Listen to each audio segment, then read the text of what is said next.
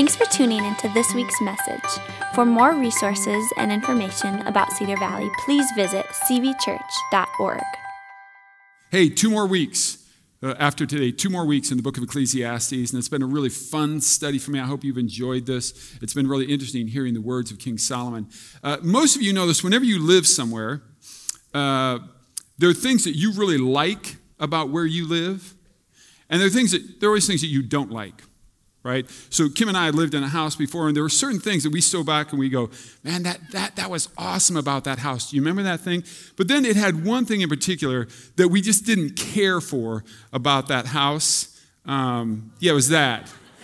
This house had moles everywhere, man. And so in our front yard, and there's just tunnels everywhere. There's all these moles. And so I would go out, I'd get home from work, for instance, and I'd just set mole traps in the yard. I just set them. You don't have to guess where to set them because you see a tunnel and you're just like, oh, they travel here, boom, and you just set a trap there, right? And then I'd come home from work. I remember one night I came home and you grab the shovel and you're going to dig it up, and I'd stick it in, and there's the mole still, and he's like doing this thing still. So I grabbed my shovel and I blessed that brother. I blessed him, and so the crazy thing about setting mole traps are really interesting. You don't have to put any bait in them.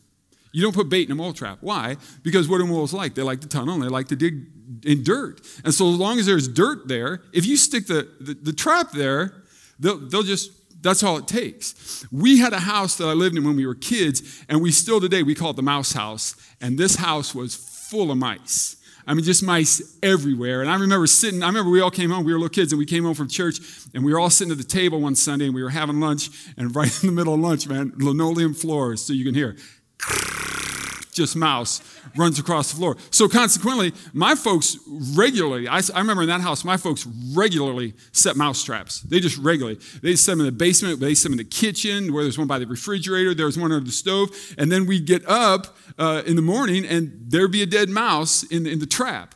Now, mouse traps work differently than mole traps, right? You have to put something in a mouse trap, and it's always cheese. You put a piece of cheese in a mouse trap, and that stuff works. We wake up always in the morning. There's a dead mouse, right? And here's what's weird to me. It just keeps working. These mice are talking to each other. You do know that, right? They're like, hey, have you seen Roger lately? Oh, you hear what happened to Roger? What happened to Roger? Roger got the stuffing knocked out of him. What happened to Roger? It's a cheese. It was a cheese. These mice are talking, right? And some mice, even though they know it because mice talk, they're trying to figure a way out of it. And everybody thinks that they've got it figured out. That's not happening to me. That's how, right? Don't we all think that? There's a trap coming, but I'm smarter than Roger. I'm smarter than everybody else. And in the context of what Solomon's talking about today, I wonder if we ever think of this. Do we ever see it this way? Do we ever see that? Do we ever see that money, for most of us, is most likely a trap? And we all think we're smarter than everybody else, and we all think we got a way out of this. And you're going to see what Solomon has to say about this trap today, and maybe a different thought that we'd have about it. So I'm going to have you turn your Bibles to Ecclesiastes chapter 5. Ecclesiastes chapter 5. Remember we said if you look down the middle of your Bible, if you have an actual paper Bible, the big book in the middle usually is Psalms, if you get there, then Proverbs, then Ecclesiastes. Ecclesiastes chapter 5. And just so you know this, we got 2 weeks after today, and then we'll have a Palm Sunday and then Easter Sunday. You definitely want to be here next week. You absolutely want to be here next week. And next week we're going to talk about something I think what's very common. Why don't we just throw in the towel? Why don't we just quit? Why would we not? What would keep us going? And the ultimate throw in the towel is even suicide. And I know in a room this size, some of you have suicidal ideation. You've had those. Why would you not? Even if it wasn't suicide, why wouldn't you just give up? Why wouldn't you give in? Why wouldn't you quit? If you've ever thought that, if you're thinking that now, you should be here next Sunday. And I would say more than just you, Who do you know next Sunday that you would bring with you? Who do you know that's thinking about throwing in the towel, thinking about quitting, thinking about giving up, thinking that is having suicidal ideation? Bring them with you next Sunday, because Solomon's going to have something to say about that. I'm going to ask you to stand to your feet if you would. If you're new, just a reminder, we don't up, down the whole morning, right? But we stand when we read our primary text because it reminds us physically that this isn't some smart fellas getting together and writing. This is God speaking to you and I, 2022, in this room right now. I'm starting in verse 10. Solomon says this: those who love money will never have enough. How meaningless to think that wealth brings true happiness. The more you have, the more people come to help you spend it. So what good is wealth, except perhaps to watch it slip through your fingers? Verse 12, people who work hard sleep well, whether they eat little or much. But the rich seldom get a good night's sleep. Verse 13, there's another serious problem I've seen under the sun. Hoarding riches harms the saver. Money is put into risky investments that turn sour, and everything is lost. In the end, there's nothing left to pass on to one's children. We all come to the end of our lives as naked and empty-handed as the day we were born. We can't take our riches with us. 16. And this, too, is a very serious problem. People leave this world better off than when they came. All their hard work is for nothing, like working for the wind. Throughout their lives, they live under a cloud, frustrated, discouraged, and angry. Let's pray. Father, we receive this morning. This is your word. And so now, Holy Spirit, what we really need, what we desperately need is your working. We need you, Holy Spirit, to give us understanding into this text. And Father, what are you trying to say to us personally, each individual? What are you saying to them, Father? I pray that you give them a sense of that in a way that only draws us to you, that only gives you glory, Father. We pray these things in Jesus' name. Amen. You guys can have a seat. So it's interesting text by Solomon, and I'll give you a reminder in a bit again of who Solomon was, but look at your text. Look at verse 1. Look at your text. Solomon says this: those who love money will never get enough. Now, if you have a paper Bible, I would circle that word love, and I think this is very important that we distinguish this. Solomon didn't say those people who have money. Very important. He's not saying those people who have money. He's saying those people who love money. It's very different. And this word love is very interesting. In the Hebrew, it's ahab, and it's a word that is used relationally. Almost always it is used relationally if you go back in the Old Testament. It's the kind of love it's the same word that was used when it was describing how Abraham loved his son Isaac. Remember, he had been promised a child, didn't have a child, promised a child, didn't have a child, finally had one, and he loved him. Same word. It's the same kind of love that's used to describe Jacob's love for Rachel. Remember, Jacob loved Rachel, but he was tricked into marrying her sister Leah. And then he worked 7 more years, and then he got Rachel, and he loved her. He continued to pursue her. He felt that kind of love for her. It's the same word that was used that said that Jacob loved Joseph. Joseph was the firstborn of Rachel. He'd had other children, but now he has Joseph, and he loved him. It's a child that he had pursued. What this is saying is those people who love, with the type of love where they just pursue it, gotta have it, pursue. Those people that feel that way about money, flat out, they will never get enough. He goes on and he says, those people who love will never get enough. How meaningless to think that wealth brings true. Look, if you think that wealth will bring you true happiness, right? You're Roger putting on a helmet. You're crazy. That is not going to happen. Money does not bring that kind of happiness. Wealth does not bring that kind of happiness. But also notice that he uses the word meaningless. We said this in week 1. This word meaningless is the Hebrew word havel. We see it 58 times in 12 chapters of Ecclesiastes. And it means this: it's a vapor. It's like trying to catch a vapor. It's like the wind. It's meaningless. It's useless. There's no possible way that it's going to happen. You cannot grab a piece of smoke. If you think that wealth is going to bring you happiness, you are chasing vapor and you are chasing the wind. It is meaningless. That's exactly what he's saying.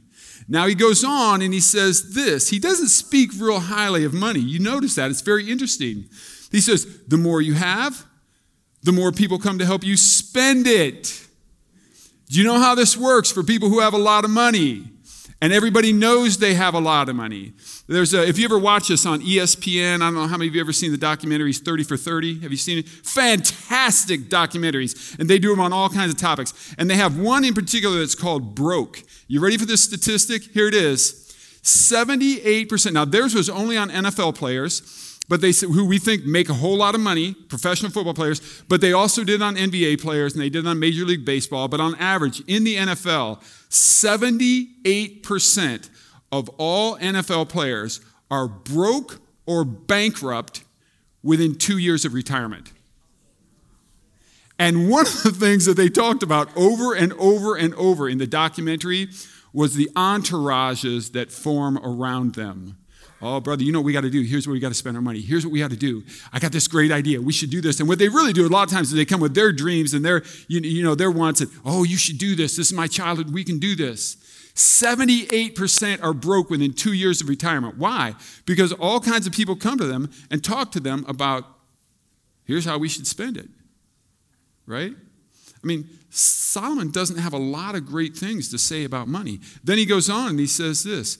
People who work hard, those people, he said, sleep very well, whether they eat a lot or not much. But here's the deal. The rich seldom get a good night's sleep. We're talking, remember the context of this whole conversation. People who love money, people who pursue money, people who think that money is going to bring them true happiness, right? Those people rarely get a good night's sleep because they're always thinking about it. And how do I get more? And how do I get more? And then that brings on more problems.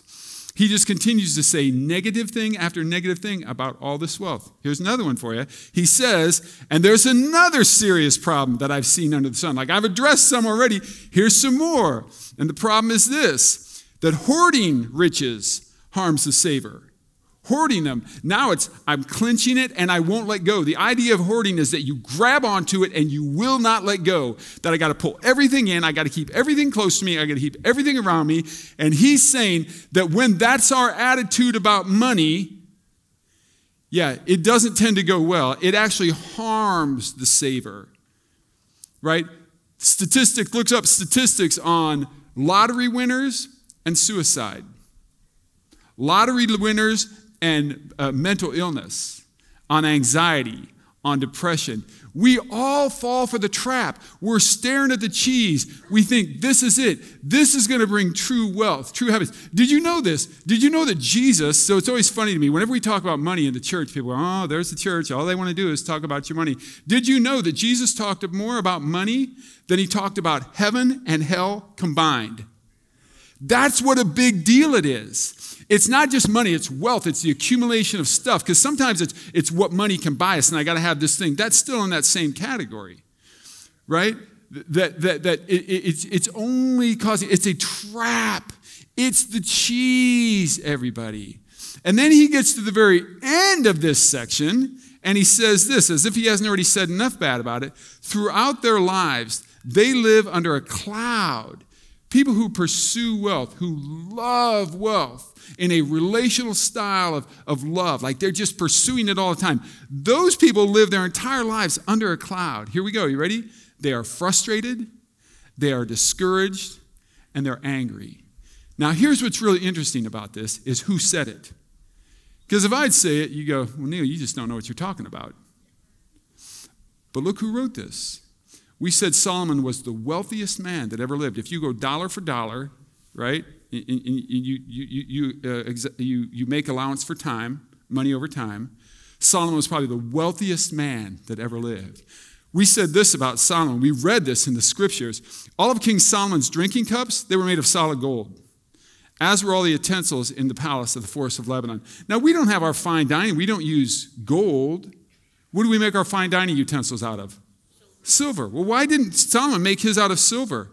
Because they weren't made of silver, because silver was considered worthless in Solomon's day. Do you know why silver was considered worthless? Silver was considered worthless? Because he had so much of it. They said that silver around Solomon's palace was like a rock. It was that plentiful. It was everywhere. And then we showed how Solomon even just liked to show off with his money. We found that the king, Solomon, had a fleet of trading ships of Tarshish that sailed with Hiram's fleet. Hiram was the king over Lebanon. And he said, once every 3 years, the ships returned loaded with gold. We expect that. Silver, we expect that. Ivory, we accept that. Apes and peacocks, now you're just showing off. You're just showing off. I got something that you people can't afford, that you can't possibly get. That's how stinking rich I am. And remember, we said this, that Solomon was also the wisest man who ever lived. That when Solomon first became king, we think at about 16, he became the king of the most powerful nation on the planet. And God comes to Solomon in a dream, and he says, Solomon, what do you want? And Solomon thinks briefly, and he said, I want wisdom and discernment to govern your people. And God was so pleased. He said, because you didn't ask for wealth, because you didn't ask for victory over your enemies, because you didn't ask for long life, I'll give you the wealth, and then I will give you the wisdom, and then I will give you the wealth and the victory over your enemies and the long life. He was at one point, we said, the wisest man who'd ever lived. Then the wisest man who'd ever lived went a little cuckoo. Just got totally off the rails. We think most likely it's because he had 700 wives and 300, and I don't mean it in that, I don't mean that. That didn't sound right. And 300 concubines. It's not because he had all these women in his life. It's because they were pagans. They were pagans, and they got his heart away from God. And Solomon drifted far away from God. Now he gets to the end of his life, and he comes back. That guy is now turning around. That guy is warning you and I. I've had everything. I've been there. I've done it, or at least I've tried it. And I'm telling you, it is not there. It is not in all this wealth. If Solomon were here today, I believe this with all my heart. This is what Solomon would say to you and I. Exactly. Do not be a Roger. That's what Solomon would say. You all see the cheese in the trap, and you all think that it won't happen to you.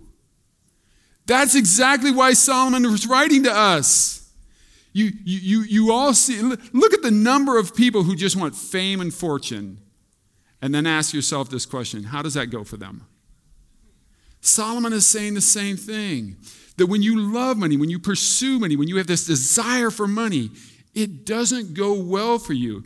Now, Solomon says this, the more you have, the more people come to help you spend it. We read that, right? And then he goes on and he asks a really good question. So, what good is wealth? See, Solomon actually asked that question. So, what good is wealth? Well, I think actually that's a great question. And I think if we're going to talk about money, because it has such a significant role in all of our lives, in terms of just the practical aspect of our lives, I think that's a legitimate question. What good actually is wealth? And I think we should talk about that. So there are a couple of things, but I'm going to give you just two things that I think I want you to think about this morning. Number one is this, that money, wealth, can be worship. That money can be a form of worship. Last week we talked on worship. But one of the things we don't always talk about is that our money can be worship. If you think in the Old Testament, the people would go to the temple, and when they went to the temple, for sure, they read the Torah, and that was worship. No question that they did that. And they spoke out praises, and they would sing praises to God. But think about this. A lot of Old Testament temple worship was centered around the bringing of sacrifices and offerings. That's what they would bring. And when they brought that, here's what they brought. Valuable animals. Remember, they lived in a very agrarian culture. Crops and money, and animals were money. So they would bring valuable animals and sacrifice those to God. Remember that if you brought an animal to be sacrificed, right, it had to be a spotless animal. You couldn't bring like, hey, that animal is a three-legged animal. That's not going to be any good. We're going to destroy the animal. I'll bring that one for the sacrifice. No, you couldn't do that. You had to bring a perfect animal. They bring valuable animals. They bring coins. They bring produce. That's like cash into the agrarian society.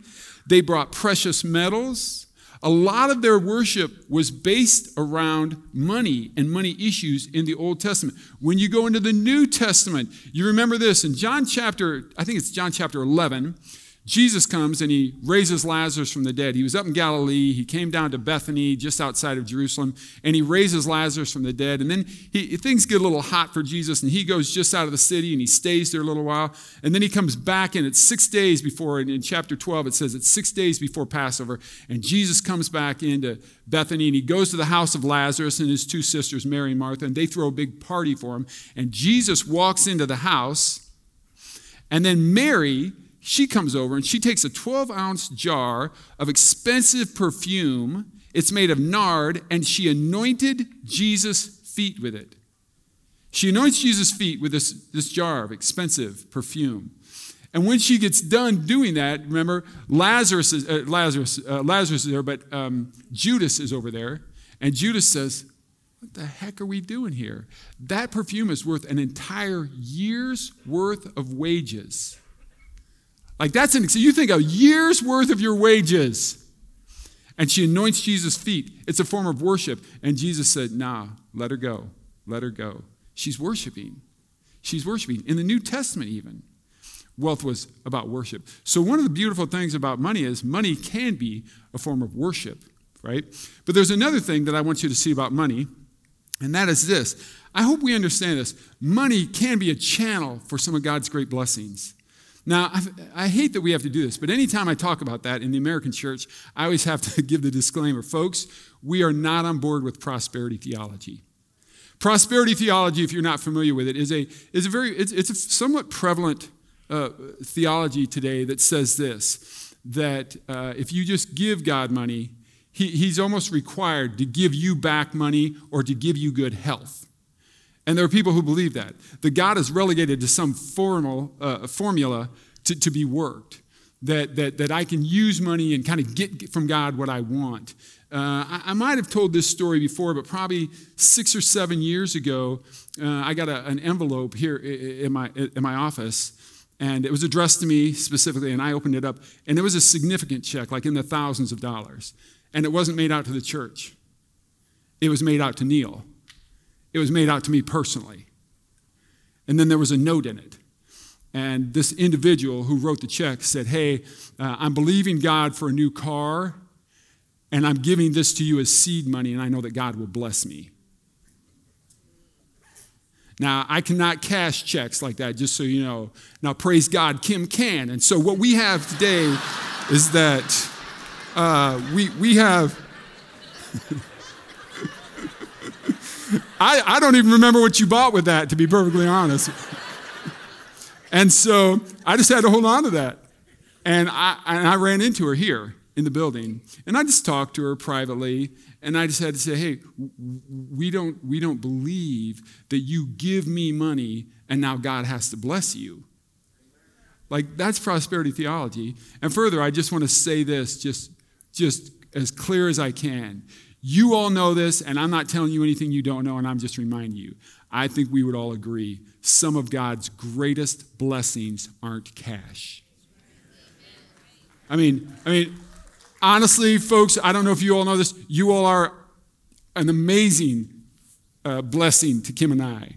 You are a blessing to us. This church is a blessing to us. Our relationships are a blessing to us. My marriage is a blessing to me. My health is a blessing to me. I mean, I experience blessings day after day after day after day after day, none of which are wealth. Okay? But I do want to talk about this, that money can be a channel for one of God's other blessings.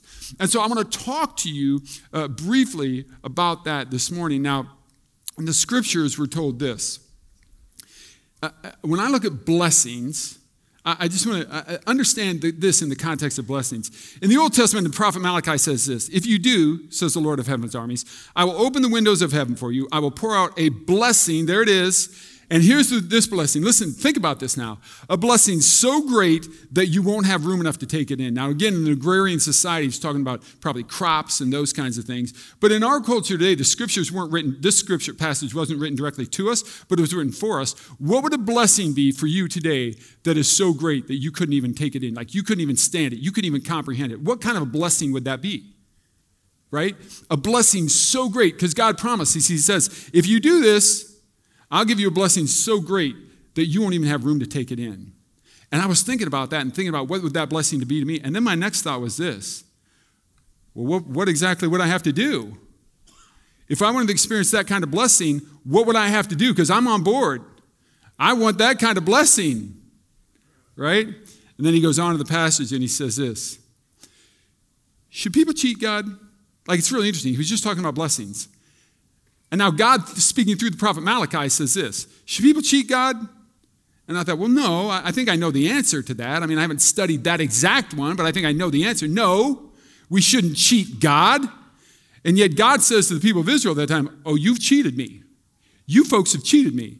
Which would bring on the obvious question, right? They said, well, what do you mean?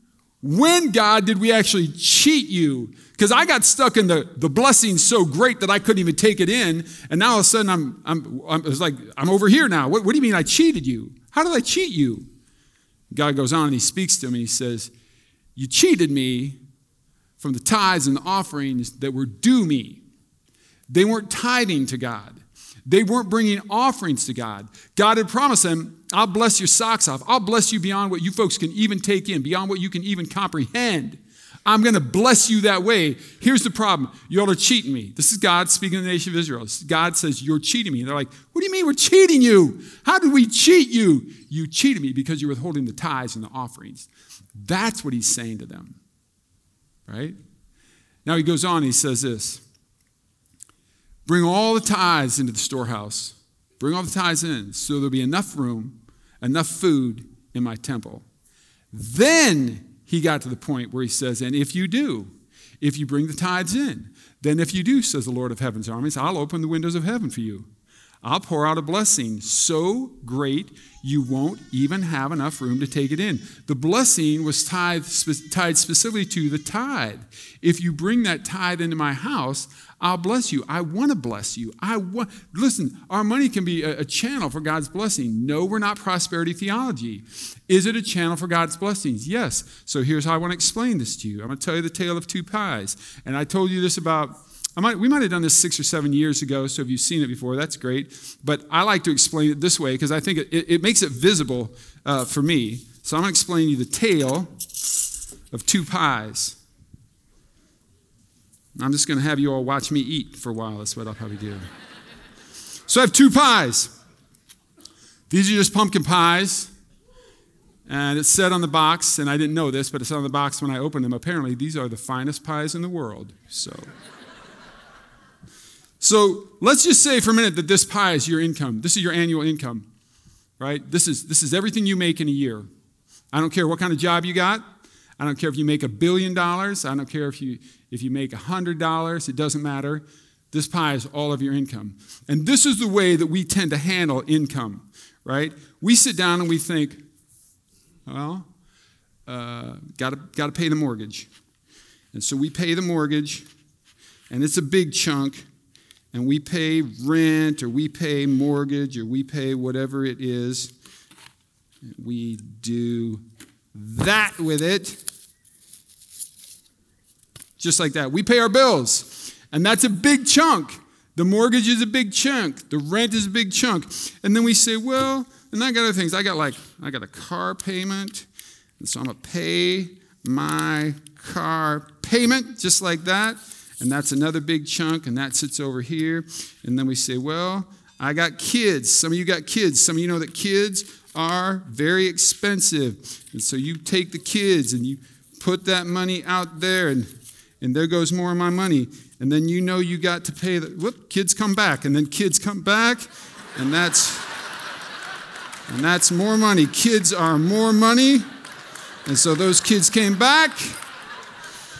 And then you say, hey, and then we like to have a little vacation every once in a while. And you put that vacation money on there, and you say, I got some utilities, and I got all kinds of other crazy bills that I got to pay. And you do that, and you put that money on there. And you get to the end of the month, and you got just a little scrap left. And we give these crumbs to God. Like God's supposed to be pleased with this. Right? This is how we typically handle finances. If we're really honest, don't anybody raise a hand, but this is how. And then the plate comes by and we go, oh, here's a couple bucks. And that's how we handle it. right? Now let me show you a different way. I want to show you God's way, and I'm just telling you this. I will give you personal testimony, and I'll do this all day long. And I hope you always know, I never do this to brag. This is not about me. I've said this 1 billion times in the sanctuary. I got my first allowance in the kindergarten, and it was $1. And my father said, that first dime, skip everything else. That first dime, you put that in a Sunday school basket. You don't have to if you don't want to, but if the dime doesn't go in the basket, you ain't getting no more dollar. It was really simple. I got my first job, $2.35 an hour. Gianni's Beef and Pasta, Des Moines, Iowa, washing dishes at 10 o'clock at night. We tithed on that as kids. We tithed on that. Every job I've ever had. I remember I got my first job. I was teaching high school down in Dallas. I was teaching and I was coaching, and I made $22,000. And the first thought in my head is, what am I going to do with all this money? And I'm telling you, right off the top, man, right off the top, we tithe. And so this is the way God plans this, and he plans this for your good, and he plans it for my good. And the first thing you do is you cut into that pie, and you take that first 10%, because tithe literally means 10%. You take that first one, and you pluck that out, and that goes to God. And when you do that, I can't begin to tell you, God says you've cheated me because you didn't bring the tithes. Now people say, Neil, you give your tithe before you do mortgage, before you do rent? I say, heck yeah. Because that money comes with a promised blessing.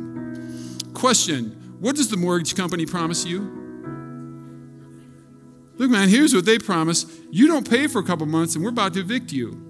Now, I got no beef. If you're in the mortgage industry, I got no beef with that at all. Because we don't just sign a document. As followers of Jesus, we give our word. We're going to pay that. That's more important to me than a signature. Man, people say in the church, all you folks want to do is talk about money. You just want our money. You folks don't say that about Visa and MasterCard, and you use them all the time. This is God's plan. And when we do it, God wants to bless. He wants to bless. Now, let me just give you this real quick about the tithe. The scripture says this, honor the Lord with your wealth and from the first of all your produce. It's the very first piece. It's the very first piece. Further, he says this, as you harvest your crops, bring the very best of the first harvest to the house of the Lord. In the Old Testament, you know what they do? The crops were coming up, agrarian society. The crops would come up. They take a long ribbon. They wrap it around 1/10 of those very first crops that came up, the very first crops of the year. And here's the deal. They gave that with no assurance that there would be any more crop for the year. See, it's a trust issue. Tithing is a trust issue. I know it's challenging. I get that. I know it's a challenge because they're like, well, God, what if money dries up? What if you don't bring any more money in? He's like, that's my business, and I'll take care of that. Now, I want to show you this because we looked at this passage already, right? He says, if you do, says the Lord of heaven's armies, I'll open the windows of heaven for you. I'll pour out a blessing so great you won't have enough room to take it in. Got that? He's promised a blessing. Now, I love this. Watch this. You're not going to see this anywhere else in the scripture. He says this. Try it. Go ahead. You folks put me to the test. You won't see that anywhere else in the scripture. Over and over and over in the Bible, he says, do not test the Lord your God. Do not try me. Do not test the Lord your God. Do not do it. But when it comes to your money, here's what he says. Go ahead. Try it. You try this tithe thing. You put me to the test. You see if I won't bless you. I think there's a principle here that's at work, and we need to get the principle. 90% of your money with God is better than 100% of your money without God. Give God the 10%. Let him just bless the rest. This is a trust issue. Tithing is a trust issue. The testimony of my life, and if I ask people to raise their hands and we pass around a microphone and give testimony, there is person after person sitting in this room who give testimony to the way that God has blessed them because they have tithed from their first fruits. So let me show you the big so what. If you're new, we always like to have a big so what so you don't have to leave here wondering what we were trying to talk about this morning. Very simple. Look, folks, money is temporal. It's just temporal. It's going to be gone. Psst, gone. You can't take it with you. We're going to invest in the eternal. I want to encourage you to invest in the eternal. Do you know this? And I've said this before. Do you know that our church tithes? We're not required to. The scripture doesn't say that. But the monies that come in here with your tithes, we take 10%. We make sure we're always at least 10%. This last year was 12%, but we give away 10 to 12% every year. We just believe God blesses that, right? Invest your money in the eternal. So let me give you the big now what. And this will apply to some and not everybody. And I've said this before in here. God says, try me, put me to the test. I challenge everybody to take the 90-day challenge. That's what I always challenge. If you're not tithing yet, get started. I'll just be real honest. If you say, man, I'm not doing anything right now, you're not receiving God's blessings. I'd start where you could start. If you say, hey, 5%, I could do 5%. I'm saying you start, but trust God. Just do the tithe and trust God. So you do this. You tithe for 90 days. You tithe for 90 days. I've said this before. We've brought this up before. If at the end of your 90 days, you say, I got suckered. You scammed me. You're the biggest scammer I've ever met. Right? You've got all that hair like the TV evangelists. It's so good. You scammed me. Here's all you got to do. You call the church and you just tell them, I was going to church here. I started tithing and got scammed. I'd like to have my money back. Here's my name and whatever. We'll just cut you a check. We'll just give it all to you back, right? You let God bless you. You let God bless you because he wants to. And this is one of the challenges for his blessings.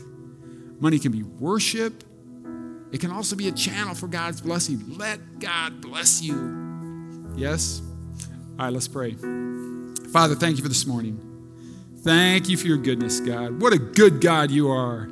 A God of rich, rich, rich blessings. And we say thank you, Father. Thank you that we've had audience with you, the great creator, this morning. Thank you, Father, that we've been in your presence. God, my prayer this morning is that nobody leaves thinking anything about Cedar Valley Church. Nobody leaves thinking about how awesome our worship team is. Nobody leaves thinking anything about the pastor or the pastors. God, my prayer is that they walk out of here and they're just consumed with the idea of the great creator. Regardless of what we talk about, Holy Spirit, you have the ability to do that. Draw us to you, God. That's our prayer. And so now, Father, here's our ask. As we leave this building this morning, would you help us to go be the church to a lost and hurting world that desperately needs a Savior? Grant us that, God, we pray, in the mighty name of Jesus. And everybody said, amen.